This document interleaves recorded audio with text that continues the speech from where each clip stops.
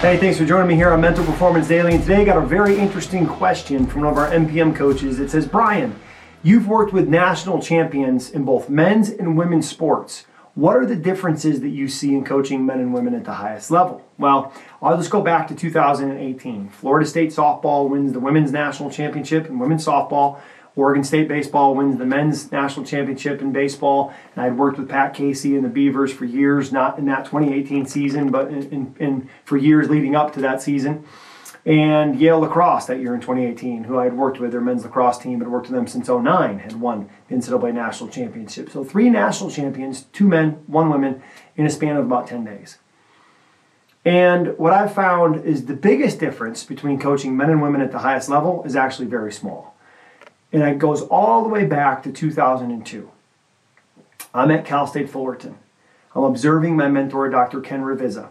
He's working with the University of Arizona and their softball team and their 8-time NCAA national championship winning coach, Mike Candrea. After the game, Coach Candrea and Ken are talking, and I'm there as a shadow observing, listening to the conversation. And at that time, I didn't realize that Coach Candrea was also a national championship winning junior college baseball coach.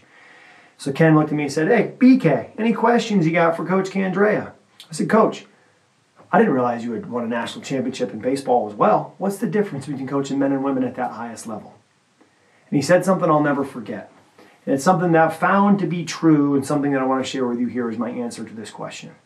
He said, when you're coaching, let's take college age at the highest level. When you're coaching college athletes that are male, it's about ego. When you're coaching college athletes that are women, it's about emotion. He said, men with the ego, they have to play good to feel good. Women with the emotion, they have to feel good to play good. And that's not an absolute in every single case, but I found that to be largely true. And Coach Candrea then looked at Ken and he said that the reason why we've had so much success with Ken Ravizza in our women's softball program, working the mental game, is it gives our student athletes some tools and something to go to minimize the importance of having to feel good to play good. And I thought that was a game-changing statement from one of the legends in all of NCAA coaching, is that the mental game gives you as a female athlete, also as a male athlete, some tools for you to use to help you play your best when you don't feel your best.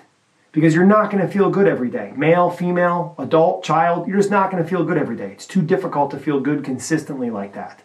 And you're not so bad that you have to feel good to play good. But in order for you to play good, on the days where you don't feel good, you got to have something to go to, and that's what Mental Performance Daily hopefully is bringing to you. Strategies that you can use, male, female, professional, amateur, coach, athlete, to help you perform your best when it means the most. Because whether you're male, female, coach, athlete, amateur, or professional, it comes down to one thing: competition. How well do you compete to give yourself the best chance to succeed, and how well do you compete to become the best version of you? Ultimately, that's what mental performance is about. That's what athletics are about. How do you learn to become the best competitor and the best version of yourself? Thanks for checking out Mental Performance Daily with Brian Cain, an Ironclad original. If you like the show, be sure to leave us a rating, review, and comment. We'll see you tomorrow.